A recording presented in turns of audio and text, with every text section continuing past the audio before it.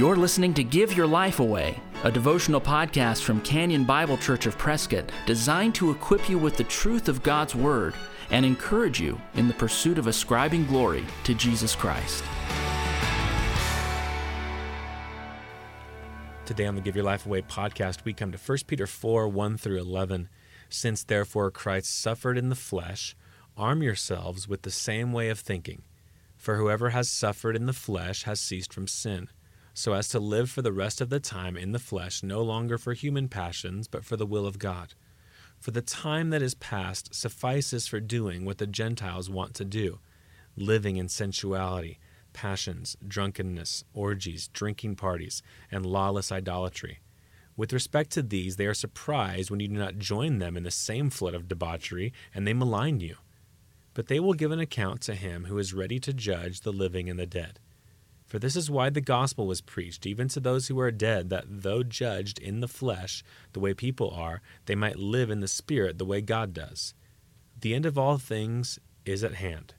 Therefore, be self-controlled and sober-minded for the sake of your prayers. Above all, keep loving one another earnestly, since love covers a multitude of sins. Show hospitality to one another without grumbling. As each has received a gift, use it to serve one another, as good stewards of God's varied grace. Whoever speaks, as one who speaks the oracles of God. Whoever serves, as one who serves by the strength that God supplies, in order that in everything God may be glorified through Jesus Christ. To him belong glory and dominion forever and ever. Amen. Now, at the end of the last section in the previous day's podcast, and at the beginning of this section, Peter instructs the church how to live in an age of persecution. Then he closes this section with some words of exhortation to the church in how to love one another. What I want you to see today is that the greatest Christian virtue is love.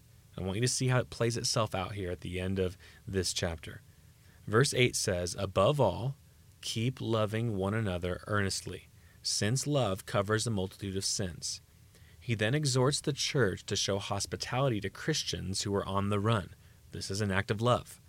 And finally, he divides the ways that people serve in the church into two broad categories, serving and speaking. So this is all under the umbrella of loving one another. So love one another by covering one another's sins, love one another by showing hospitality, and now at the end, love one another by how you serve one another. And then he does this. He goes off into two specific ways that we serve one another in the church. The road kind of forks here at this point. Both routes, whichever road you take, both routes lead to the same direction. Both routes stem from the loving heart of a believer. One road is demonstrating love through service. The other road for the Christian is to demonstrate their love in how they speak, how they teach, how they edify the church with their mouth. Every Christian is to serve and use their gift. If they are serving the church, they do so in the strength that God supplies. So here's one of those two roads. So the loving Christian is either going to primarily have a serving gift or a speaking gift. If they have a serving gift, they do that gift with the strength that God supplies. God has equipped them for that gift. So they're exercising that gift. If your gift is a speaking gift, so let's go down the other road, the other loving road. If your gift is a speaking gift, then you exercise it by speaking the word of God. The way for you to love your brothers and sisters is not to give them your opinions about sports or politics or economics. The way to love your brothers and sisters with your speaking gift is to speak to them the word of God. So believer, take inventory of your love for your local church based on this passage.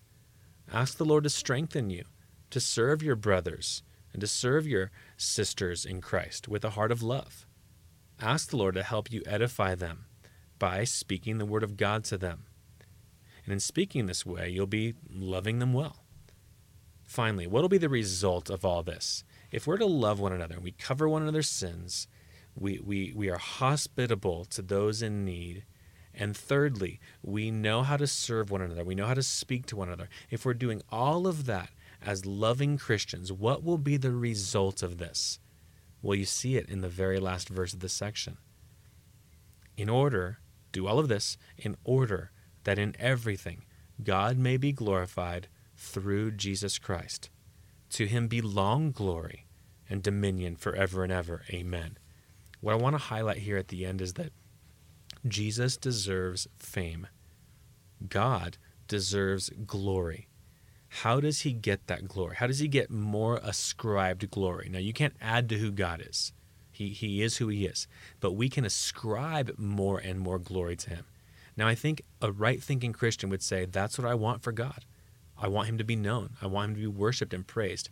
Well, then let's rewind the tape. How, according to this passage, does he get more ascribed glory? Here's the answer. In how you love your brothers and sisters. How you cover their sins. You bear with them. You're patient. You forgive them. How hospitable you are to believers in need.